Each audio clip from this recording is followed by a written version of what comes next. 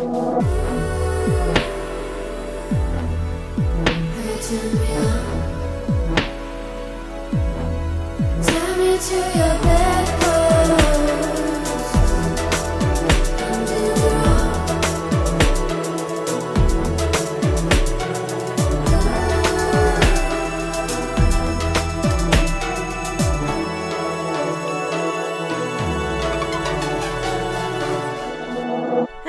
and welcome to the Bedpost podcast. I'm your host, Ann Pim, and I am an erotic writer as well as the producer of the live stage show Bedpost. Here at the Bedpost podcast, I invite past guests and performers from the stage show to indulge me in a more in-depth conversation about sex and sexuality. However, this week that's not exactly true. This week we have registered research nurse and coordinator, and also, she's my mom, Ann Pim. Hello, everybody. I'm here. It's about time she asked me. You've been a listener for long enough. Yes, I have. You like the podcast, Mom? Yes, I love the podcast. I have to listen and check out each one and then give you feedback and comment on them. Oh, and she gives me feedback. I feel like the main reason you wanted to come on the podcast is to, like, clear up some of the stuff I've said. Like, a bit of it might not be too accurate, I guess, but that's okay. Who believes what's on the web anyway? Yeah, right? It's just a person talking. Like, how valid is it? So you like the podcast, which is great. What do you think of like all my sex and sexuality work and hobbies that I do? Well, for you being an accomplished erotic writer, I've always been very proud of that. I feel like you're my biggest fan. Yes, exactly. I support everything you do, yes. And you make your own decisions, but, you know, our family is pretty conservative, so if I... So you have to be a little careful about who you kind of... I do. I mean, I share it, and I share it amongst friends. I always do if you have a book that comes out. Yep. Trilogy, anything like that. I'm very excited and I'm very proud that you are such a hard worker at everything you do. And I share it, and a lot of friends, including men, do comment, make a comment on it, and... positive or negative? Positive, and some of they think it's great. You know, I always tell them it's not really my cup of tea. Right. But many people read like the 50 Shades of Grey type of thing and love reading that. It's just not mine. I love drama and murders. Yeah, you love like politic novels and crime novels mostly. And that's the way it is. Now, to go on to your show, oh my gosh. I wish you could come and see the show. Mom's in Grand Bend. We're doing this by Skype, by the way. So I'm in Toronto. Mom is in Grand Bend, Ontario. Grand Bend, yes. I wish you could come and see the show. Me too. Yeah. You would just laugh your head off, I feel like. I think so. The show, I think, is ingenious, though. Oh.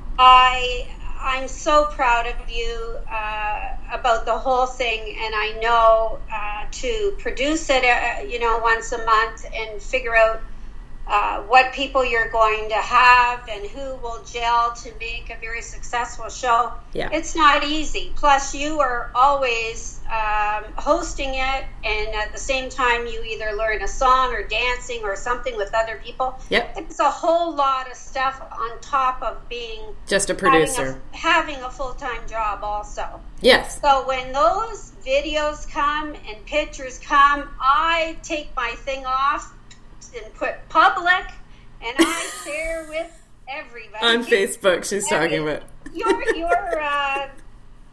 Books I do too. I'm not saying I always do for your books, but those this show videos, we do. Everybody sees them. Now, if it is something sexually explicit, which some of them are, then I do warn.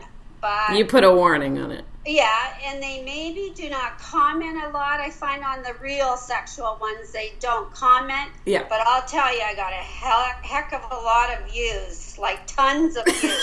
If people don't say anything, they're definitely watching it. They maybe don't want to own up that they listened or watched the whole thing. Okay, great.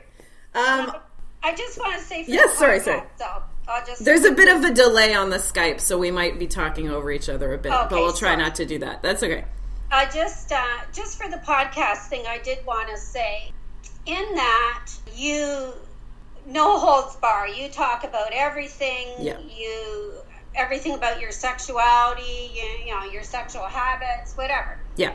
It's so great though that your partner feels the same way, so you can talk about those things better. Yeah. Now, I'm in a different situation. Yes, right. I'm in an age group of being in the 60s, and my partner, who you know very dearly, is my dad. Was Yeah. kind of freaking that I'm going to be talking about masturbation. How do I do it? When do I start? Yeah, which we're not going to do that. What position are we doing the sex act and so on?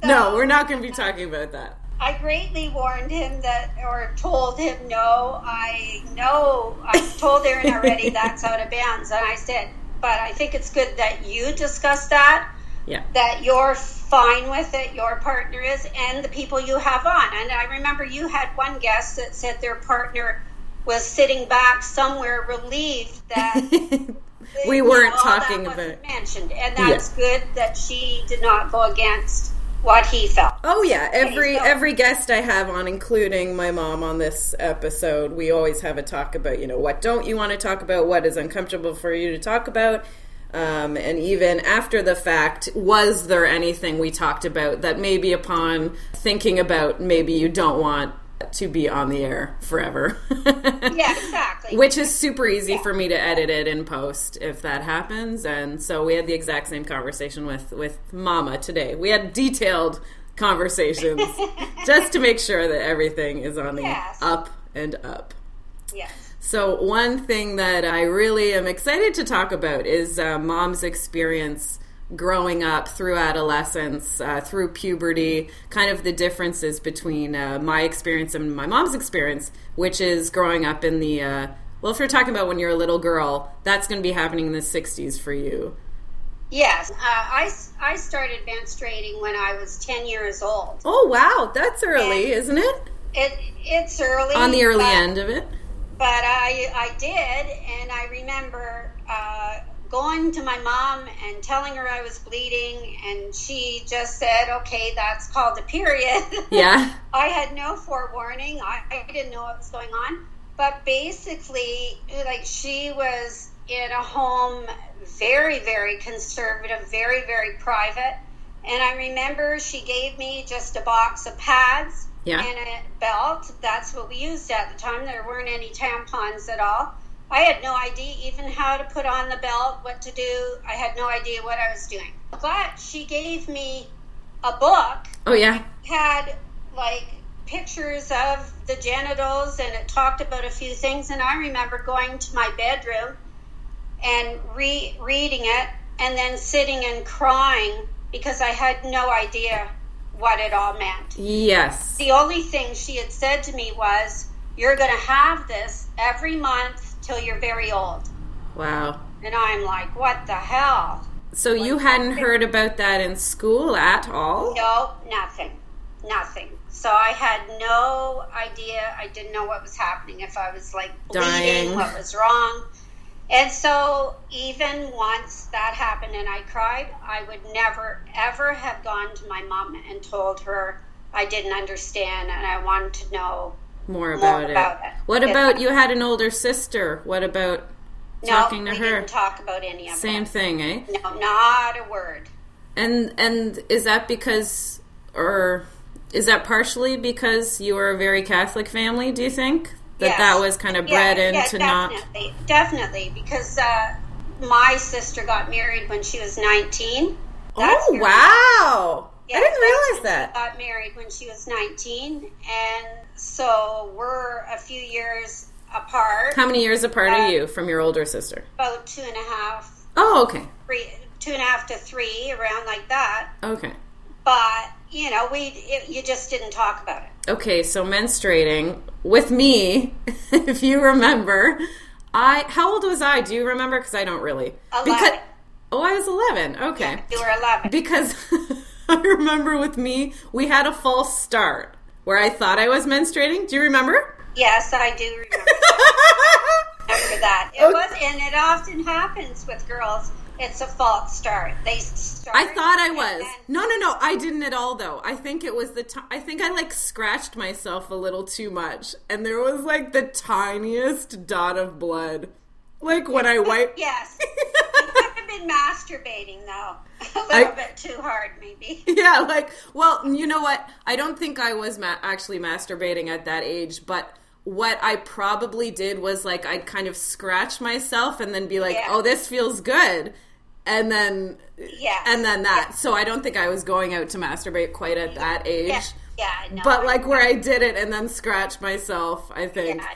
I do remember that. But no, you were 11 when you started. And then I actually started when I was 11. Yeah, because what happened was you actually started, but then... And then didn't get it for a long time? It didn't come again till maybe you were 12. See, I don't remember that. Yeah, like bits. You had the odd time here and there, and then all of a sudden you had a full period. But you always had it like very, very, very heavy periods, though. Yes. Your whole time, right from the beginning on, you always had heavy periods. Yeah. And I remember, like, with the false start, I remember my cousin Laura, who I hung out with constantly, she had her period already. And I think I wanted to have it, too. Yes. Like, yes, like exactly. Laura did. Yes, exactly. You guys hung around a lot. Yeah, exactly. So I was like, I have it too. Oh my God, I have another memory where we were on the day where I said I got my period, but I didn't. Yes. We went swimming in Laura's pool. Yes. And she was like, how in the world are you swimming if you just had on your first day of your very first period? She was like, how are you in the pool? And I'm like, I don't know. I'm great. Like, because when your first one came, you thought you were dying. And I remember saying to you, you asked me, Mom, like, when am I going to be getting? I said, every month, Aaron, like, till you're like, some people till they're 50, 60 years old. And you're like, oh my God, no, that can't be. And I said, yeah, it is. That's the way it is. Like, you're a girl, and now you became a woman, and that's the way it is. I'm sorry to tell you. I think you gave me a book too, didn't you? Yeah, I did. We went through a book together. What did we? Yeah, we did. I remember. So what I remember, I did get a sex ed class, and by that I mean like literally 2 hours of education, quote unquote education, in my whole school experience. And I remember, like, it was just a thing that they put up on a projector, and they had us all there together, the boys and the girls, and this was in Mr. Stevenson's class, so was that grade 8? Yeah, grade 8. Okay, so this is in grade 8, and what I remembered in it was, like, that I didn't feel embarrassed or shamed when it showed the women's stuff, because it was like, it's internal mostly, all the sex organs. Right. So it was almost like you were looking at a diagram of somebody's heart. And yeah, exactly. So, like, I didn't feel shame about that. But when the boys things came on, and it's all external sex organs, mostly talking about the penis and all stuff like that, that's when I was like, oh, the boys must feel embarrassed about this. But I don't think I understood it much because it's so internal and it's not in front of you.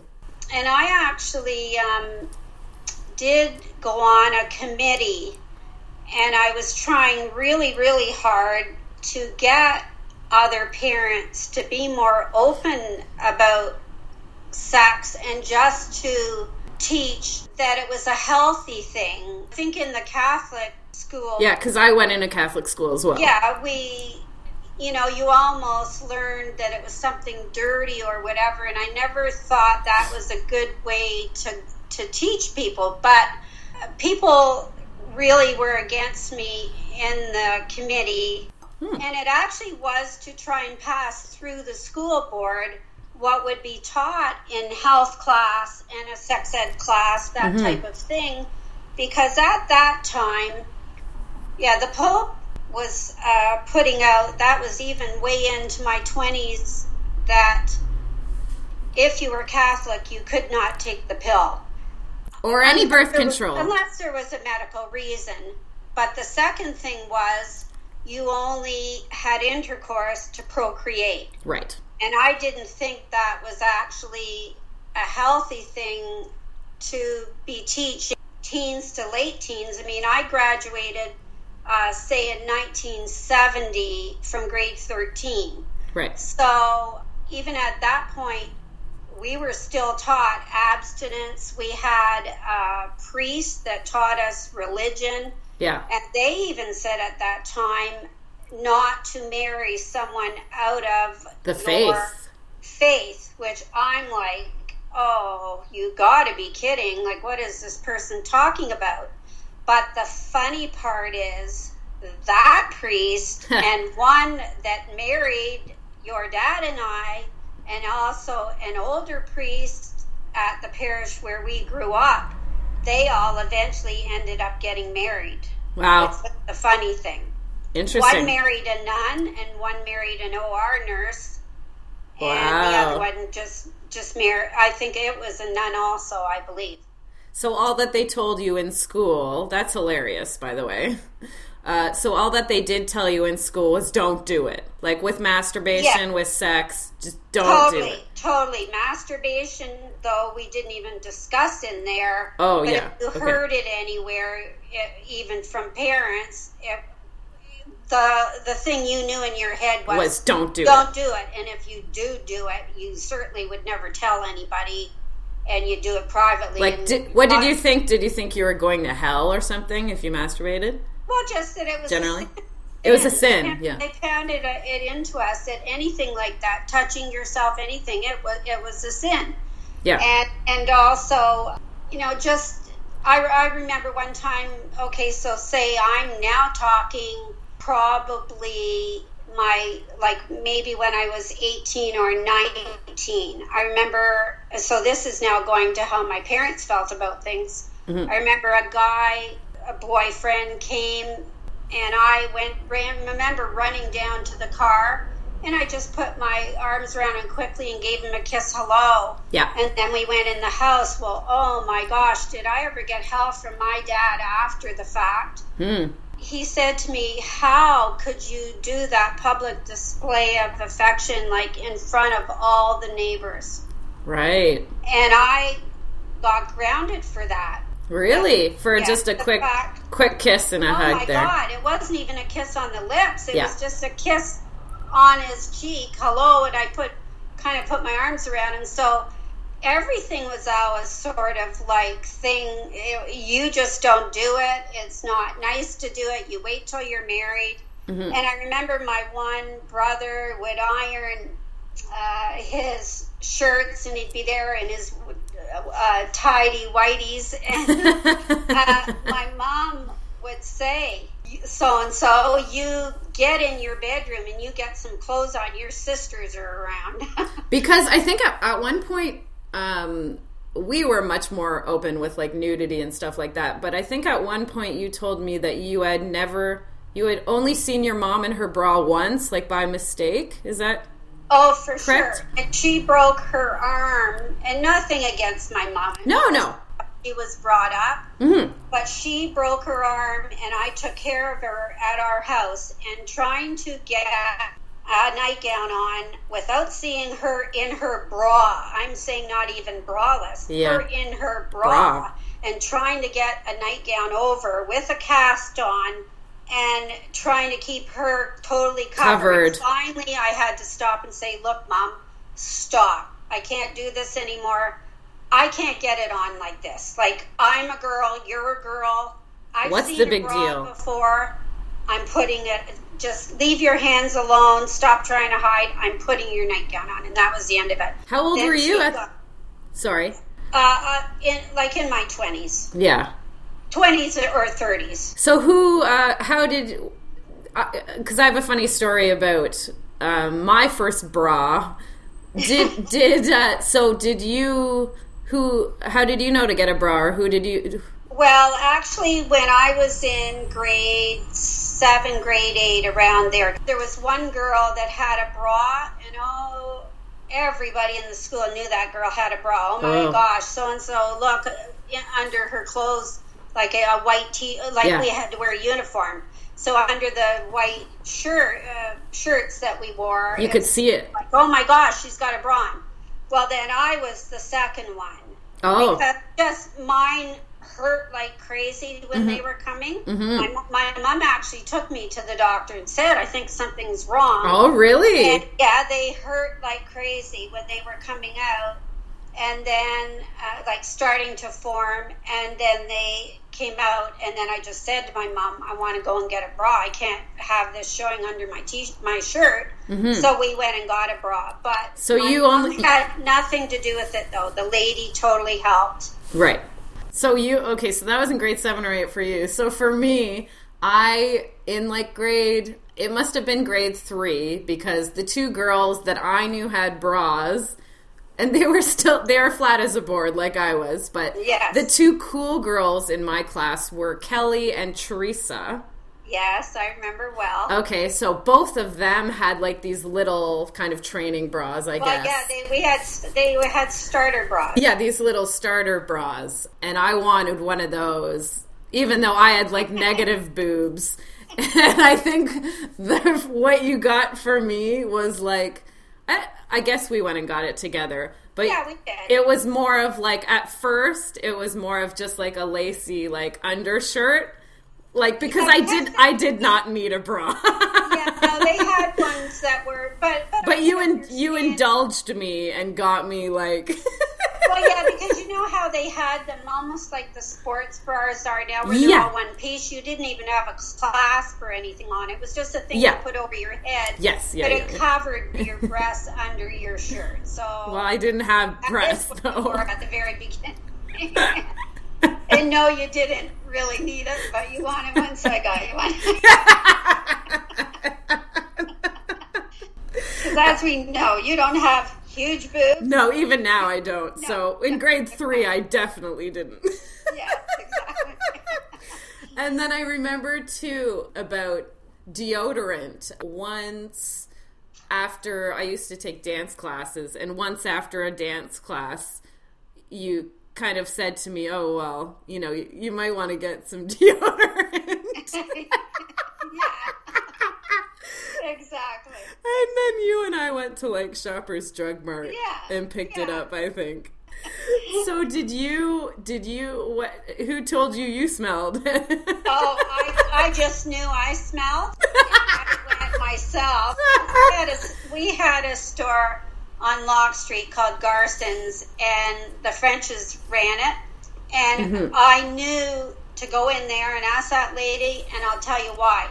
Because for my mother, she would send me to get her pads. At that time, you only used pads. Oh, she would send you to get her pads? Yes. Oh. I used to have to go on my lunch hour or something from school, but then I actually felt like an undercover agent, because when you went in, the lady quietly in the back got a box, put it in a brown paper bag. An unlabeled paper bag. Unlabeled, and you carried that home. But the stupid part about the whole thing was everybody knew if you were carrying a brown paper bag that it was menstrual products. Pads in them. So it really defeated the purpose. Okay, so one thing I know you wanted to clear up kind of was, so I lost my virginity quite young.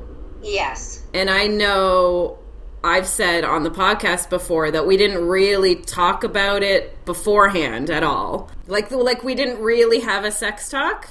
Did we have any sex talk? We had a sex talk, and you knew what went where and all that kind of thing. And the thing was, at the time, we were dealing with the heavy periods. Oh, right. And so... Oh, yeah. So, okay. So I went on birth control, right? Because of the heavy periods. Yeah, you did. I mean, that was the real reason. I never thought in a million years you would be doing it for birth control, but you did honestly have such heavy periods that, I mean, it would go through your clothes and everything, and you were always anemic.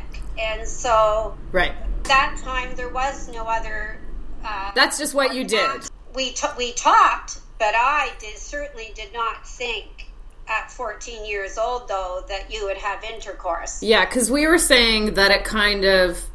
We didn't get to talk enough before it actually happened. No, we didn't. Like it got left a little late because you didn't think it would happen so early with me. Yeah, it did. I mean, we talked about everything. We were always very free. I mean, it didn't bother me to walk around without anything on, or same with, other people in the family. I mean, I'm not saying, when... We weren't conservative. Yeah, like your family was. No, we weren't. And I mean, we were respectful as you got older. Obviously, we're not walking around the whole entire house, but I mean, if you all of a sudden walked in and I'm there and I'm getting out of the shower, whatever, we're yakking away. Oh, yeah.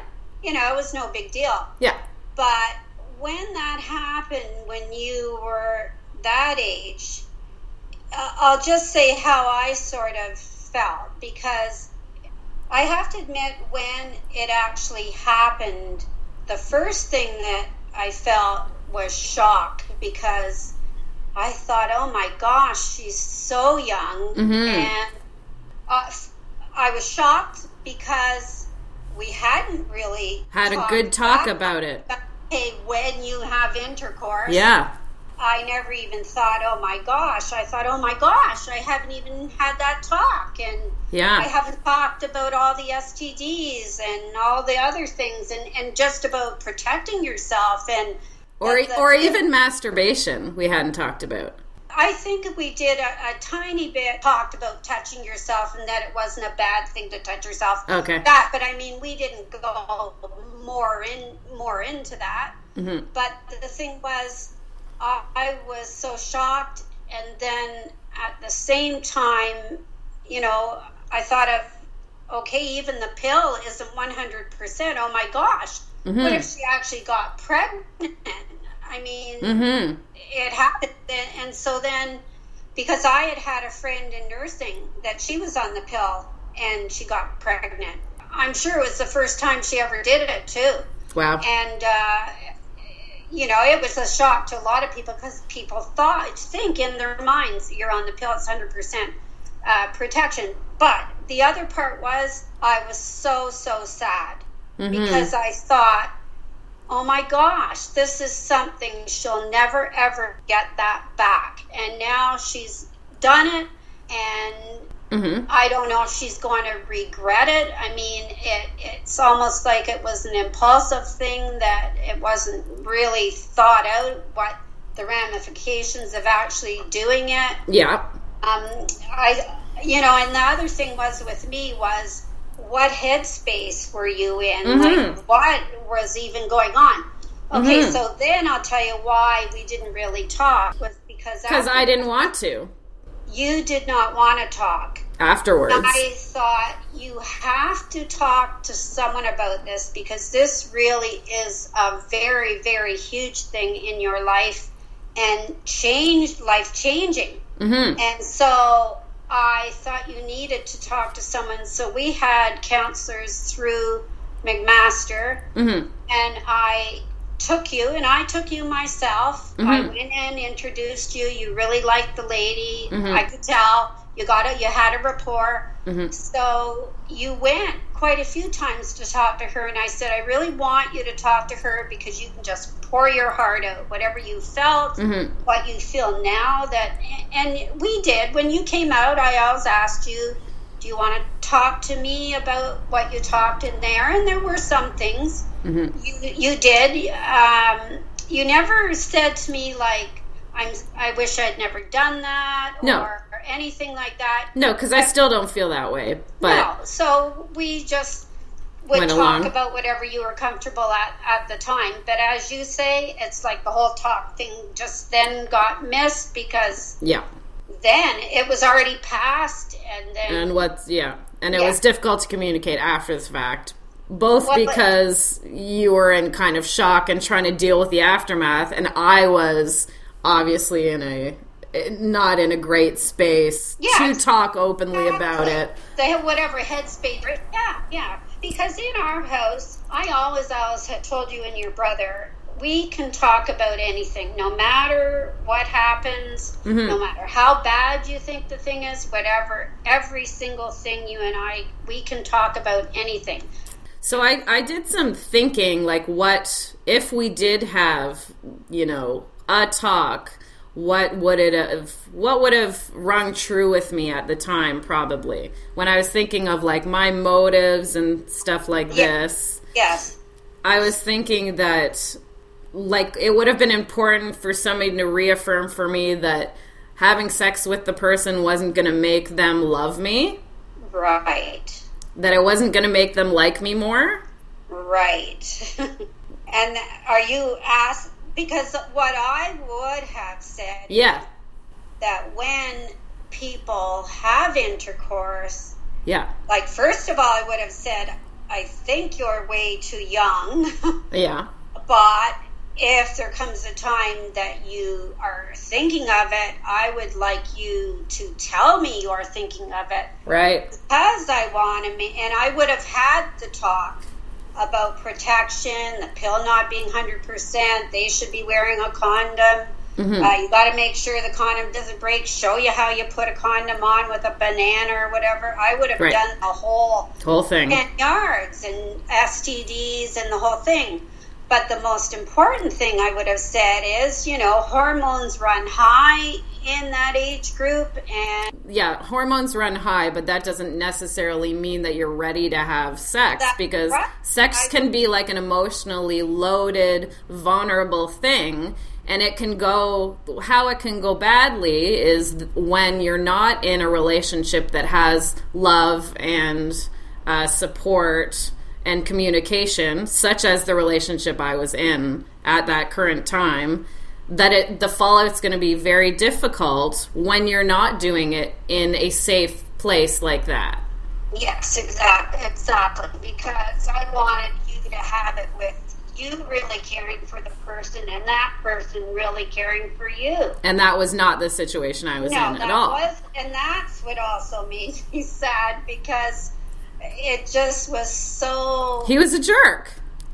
Exactly. And I had no idea, and I didn't even think I'd be worrying about it at that time. So I think probably then you're right that you just didn't do it for the longest time because... Yeah, so then I didn't have actual sex until I was out of high school. Like in college. I was in first year in college, actually, because it was in my residence when I had sex for the first time again, actual intercourse. What age would you have been then? So it was first year college, so 19. So you were going from 14 to 18 or 19, so a long time you didn't. No, because it damaged me that much. Yes, exactly. It was such a negative experience that I wasn't... You did go, and there were times when I could tell...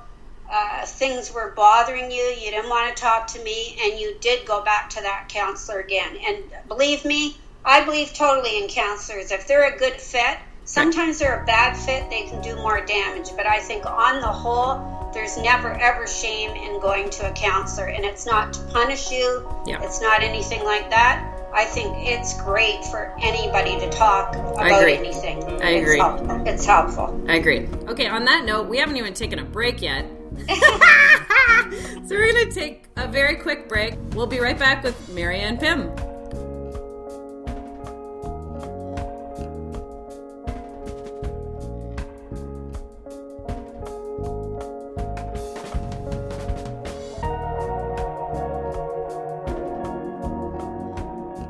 And we're back with my mom and registered research nurse Ann Pim. Hello, everybody. Hello. I'm back. We're back. Okay, one thing that we really wanted to talk about today is pudendal neuralgia. I can see you've got your notes. No, you know what? Because it's a very, very complicated condition, and it has many symptoms of many other things. Yeah. And I just want to make sure that, for example, I'm not saying the wrong stats or something like that. Yes. But first, I'll tell. So, what is pudendal neuralgia? Okay, pudendal neuralgia. It's a really painful neuropathic condition, which means it involves nerves, and the nerves that it involves, the main one is the pudendal nerve. Which runs where in your body? So it's the main nerve of the perineum, but which is where? Okay, for layman's. No, I know, because in order to know exactly, I've got to say exactly. So it's from where your labia, from that area in the front for a girl, right to your anus. Yeah. For a male, it's from the penis back to their anus. So all in that area, it carries like the sensation for both sexes, their genitalia. Yeah. So your labia, clitoris, that area. Yep. For the male, the penis and the testicles. Yeah. So it's also, when I'm talking about that, it's also talking about, though, further out. So the skin around the anus, around, and your genitalia. So it might go out, say, 4 or 5 inches around that area. We'll say where your private area is in the way, so I don't have to keep saying all the words. But it affects your urethra in both male and female, can affect your clitoris, the vulva. You've said before vulvodynia. Well, that's one of the many types of pudendal neuralgia. No, it's not a type. It's in the umbrella of pudendal neuralgia. Okay. And in the umbrella of it, because usually women that eventually are diagnosed with pudendal neuralgia will be told they have, just from the regular gynecologist, you have vulvodynia, you have vestibulitis. These are things which are talking about areas around the clitoris, but I'll backtrack. So that nerve breaks into 3 different branches, right? So it is the rectal nerve, the nerves that go to the rectum, the nerves that go to the perineum, and the nerves that go to the genitalia and to like your urethra, where you would pee. Yes. So often what happens is someone will go to their own gynecologist or even to their family doctor. The girl might say, why I'm saying a girl is because actually it's mostly women, isn't it? It affects 7 women for every 3 men. Okay. And actually only 1% of the population have this. Okay. So it's quite rare. It's very rare. Okay. Now, many family doctors have never even heard of it. Yeah, but I've heard it's misdiagnosed a lot because a lot of even health practitioners don't really know too much about it. No, they don't. And also, many gynecologists have never, ever had a patient that has had pudendal neuralgia. Wow. So I've actually been talking with them for them to learn about what this is all about. So often what will happen is the girl will say, it really hurts me just to wear underwear. Yeah. When I get home from work or from school, I have to take my underwear off. I'll just put my nightgown on, and then I feel much better.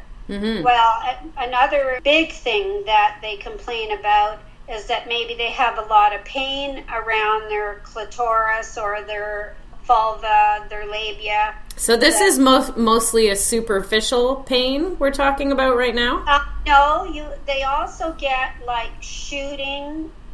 There is like burning, tingling, and aching. So all different types of pain. And all different types of pain and all different types of pain, all different times of the day. Mm. One thing that is different from, say, if you went and they said you have vulvodynia, is the fact that people that have pudendal neuralgia have a very, very difficult time sitting. After they've sat for a while, the whole perineal area will ache terribly. And you might get up in the morning where it's not bad because you've been sleeping, and as the day goes on and you sit more, it gets to the point where you can't sit more. Now, the funny thing is, one way too, how they diagnose you is if you can sit on a toilet seat and it relieves the pain somewhat, then that's also part of what they ask you. Does that help you if you sit on a toilet seat? Because apparently the position that you go in when you sit to pee or whatever, it relieves the pressure on that nerve. Okay. So, on the pudendal nerve. Yeah, the pudendal nerve. Right. So it's very, very difficult for them to diagnose it. A huge complaint is that people have trouble with intercourse. Yep. It hurts with the initial entry. Or another thing, it may hurt and then not hurt once you're in the act, but then maybe for a day or two later, you will hurt down there. And for a man, his testicles will hurt and his penis will hurt. Or it may, for the women, it hurts, say, when they pee. Yeah. And because everything's inflamed, and even for a man. And often, how it first came out was for cyclists, because they sit hours on end. They would go to their doctor and say, they hurt in the perineal area, around where the testicles are, but the area around in their penis when they have intercourse, whatever. And then it became known that, oh my gosh, actually women have this condition and women have it more. It was always put off as one of the other conditions. Okay. What are the causes of pudendal neuralgia? Do we know them or no? Yeah, we do. For the women, it can be a lot of things. One can be childbirth. Right. If you've got any scar tissue in there, anything like that. Because the pudendal nerve kind of really branches out, and it's actually even kind of near the supraspinous ligaments, which are near the tailbone. Okay. It's hard to explain because once I get to the treatment, I'll tell you what they actually do, and then you'll see really how complicated it is. Because it really branches out, and in everybody, it's not like they can just point with a finger and say that's where the pudendal neuralgia is. I mean, everybody's anatomy is different, so that's why once it gets to the treatment, it's very, very difficult to treat it properly. Another thing, if they've had any gynecological surgery, say if they've gone in and say they had a bladder prolapse or anything like that, vaginal prolapse, and they have had it done microscopically, so they'll have like tiny little incisions in their pelvic area. Right. Well, that scar tissue can grab on and trap that pudendal nerve. So some people have pudendal neuralgia, which is inflammation of the nerve, but some people actually get it where it's trapped, and it's trapped by scar tissue. And another thing can be heavy lifting. Wow. Is another thing that they believe now, like say, for example, people that do weights and are lifting heavy weights. Yeah. And the last thing that they believe, and I'm saying believe because it's still widely unknown, isn't it? Yes, because for a long time, many doctors didn't really even believe there was such a thing, and I'll explain why. But the last thing would be either falling down onto your bum, your buttocks, very hard, and injuring there, and if you've had a tailbone fracture, anything like that. But it's not like it all of a sudden is there. It takes many years. Some people go years and years without ever being diagnosed because no one really knows about it. I'll tell you, there's a doctor in Toronto, Dr. Amanda Selk. She's a gynecologist. Mm-hmm. She's at Women's College, and what it is when they examine you, it's so like, oh my gosh, it's not just the genitals. It's so far out an area of it. Right. Because some people even get pain into their groin or down their legs. Wow. When it gets to the worst stage. And they used to say, oh, if people are lying down, that type of thing, it relieves it. Well, no, when they're at their very worst stage, even lying down, they're getting the shooting pains, they're getting the aching. Wow. You might wake up. Now, one thing, another symptom is women feel like a foreign object is put into their vagina or put into their rectum. It's a hard sensation to explain. Interesting. I mean, it sounds crazy, but that's one of the huge complaints. Wow. And another thing that the doctor asks is some women get like a super sexual sensation where during the night they have orgasms throughout the night. Wow. And, it's not that then they get their partner and they have sex. It's not that type of thing. It's just something with the way all the nerves are all screwed up. Mm-hmm. And so that's another thing that they ask the patients. Interesting. Now, I've read, for example, after that Amanda Selk, she will send you to the Wazir Pain Clinic. And there is a doctor there. In Toronto? Yes, in Toronto. And he will diagnose you, but it takes like many appointments for him to decide that you have that.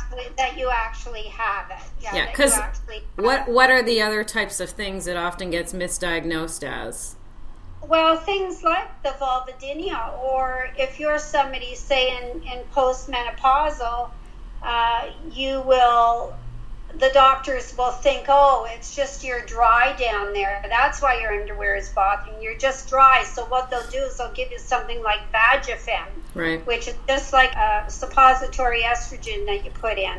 So once they think maybe you have it, they'll try things. There's like Valium suppository they give you either rectally or vaginally, and that is just to settle, because there's a lot of muscle spasms inside, like in the pelvic floor, everything like that. There's a lot of muscle spasms, and a lot of people will complain, say, of pelvic pain. Yeah. At the side of their pelvis, like kind of like you would have when you have your period, that kind of a pain. Yeah. But that person, a lot of times the person maybe even has had a hysterectomy, so there's no way that that's their ovaries or whatever causing that pain. Right. So, it's really a complicated thing. And then what they'll do is, another one is a gabapentin, which they give for diabetic neuropathy, so nerves that are damaged by diabetes in the legs and that, they'll give a gabapentin. So they will give a gabapentin and a Valium suppository to put in, and that's just to see whether will relax things inside, maybe give less pain. Maybe if you go and have intercourse, that it doesn't hurt as much, that they see a difference. But it's a very, very long process. Wow. Of figuring it out. Of even diagnosing it. Oh, totally. Yeah. Totally. So what happens from there usually? What types of treatment are available? Or once they decide that they think you maybe have it, then they do a thing called a pelvic block. Yeah, nerve block, right? Yes. And so what that involves is laying on your stomach, and they have an ultrasound beside the bed. Unfortunately, here in Canada, they do an ultrasound. In the United States, they do a CT scan, which the CT scan really is much, much more accurate. Yeah. So you're laying, and they put the gel on your bum, on your buttock, and do the machine. It's a handheld thing, and she or he.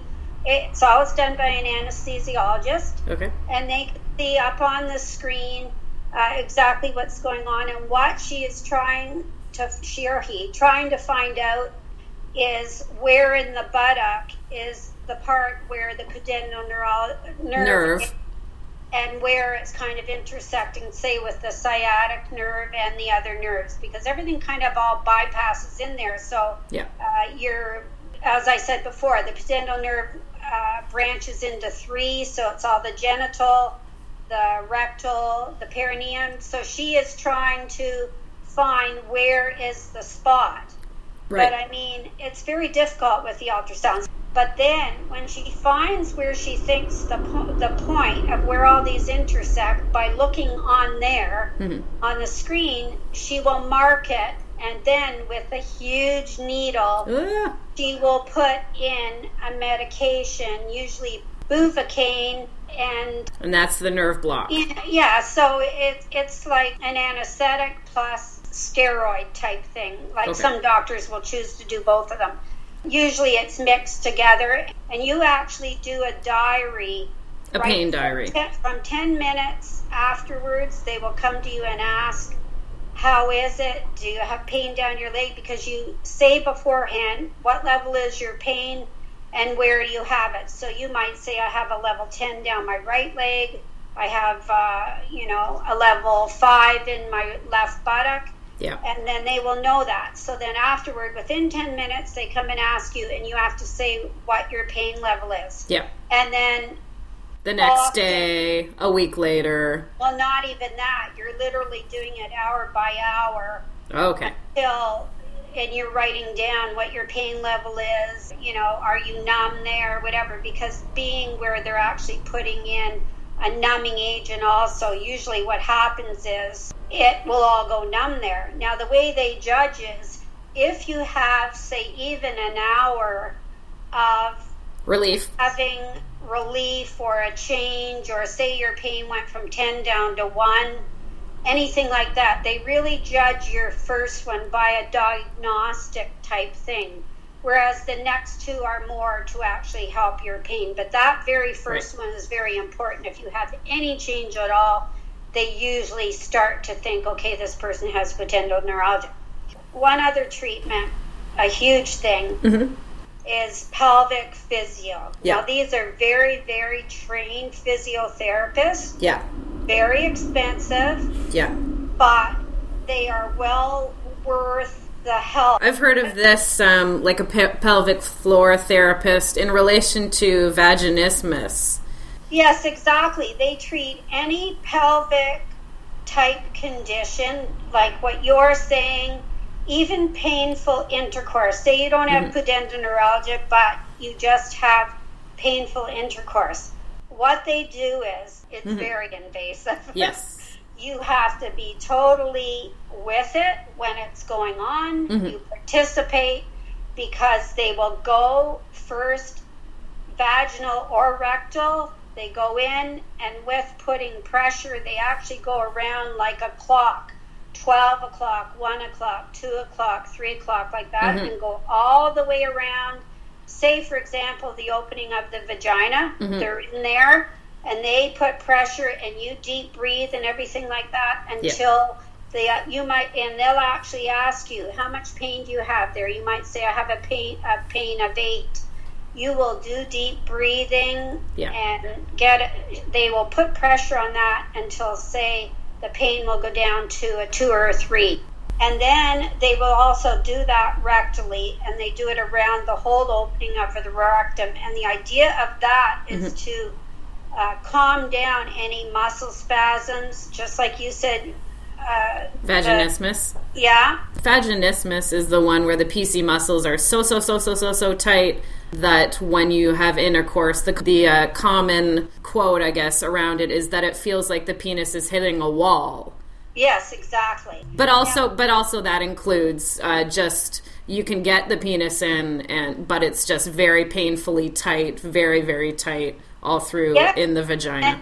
And then the thing is, afterwards, there's pain because it's now hit that so-called wall, and your muscles are all in spasm, and of course that's very painful, and then that can be referred pain into your genital area where you're maybe getting shooting pain, or pain into your pelvic area where you normally would have your ovaries, that type of thing, or even in anal pain, and that's why there's such an overlap of what really is going on. So it's a really exhaustive thing to finally come to the final thing of neuralgia. Yeah. In Toronto, is there someone that you know of? Toronto, because now someone from this area has gone to talk with the doctor Gordon, Alan Gordon is his name. Right. I actually had a senior moment there. What? Trying to think of his name for the last 10 minutes here. Oh. But anyway. You got it. You got it eventually. Dr. Alan Gordon, I spit it out finally. Okay, so just quickly before Mom goes, because this seems to be the episode that I'm going to talk about it, because I've been dealing with something over the last couple months. The only time I mentioned it on the podcast was my episode with Kelly Wilk, where I thought I had a UTI. I mentioned it then, but I haven't said anything else about it.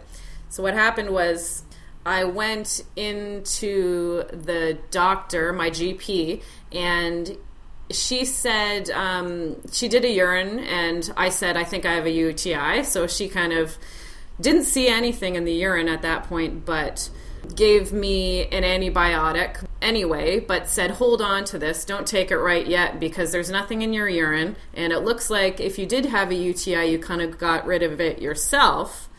But if you still have, say, in a week, another week or 10 days, if you still have the symptoms, fill that prescription to get the antibiotic because you need an antibiotic to get rid of the UTI. So all that did happen where I went through another 10 days, still had some symptoms, so I filled the prescription, took the whole prescription of the antibiotics, and then still had symptoms even after that. So I went back into her, and she did another urine. Oh, and I did a full physical, actually. So I did complete blood work. I did the PAP at that time. I did my full annual, and she said, at that time, thought it might be an STI or an STD because it was kind of clear it wasn't a UTI. Nothing had been in my urine at any time yet. So she said, in a couple weeks, if you don't hear anything from us and you still have symptoms, come back again. So still had symptoms. A couple weeks later, came back again. She told me that no, it wasn't in any of the STIs or STDs she tested for. All the blood work was fine.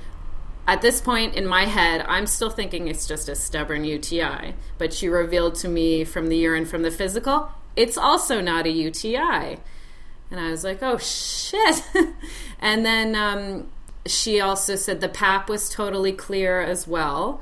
And she said one more thing it could be is maybe a yeast infection in the urinary tract. Because she had already done a physical, superficial examination, and everything was fine. So it wasn't a traditional yeast infection, but maybe it's way up in the urinary tract. So she gave me an external cream to try for about 10 days. She said, do the full course of this. If you still have symptoms, come back. So I did that, still had symptoms, came back. So now it's at the point where she's referred me to a vulva specialist.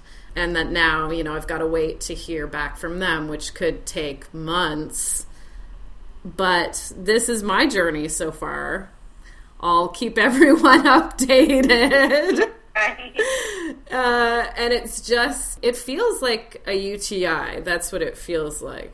Right. That it's just kind of a sensitivity and slight burning associated with urination. Like either right before or when I have to pee, I feel the little bit of pain there, and then I pee.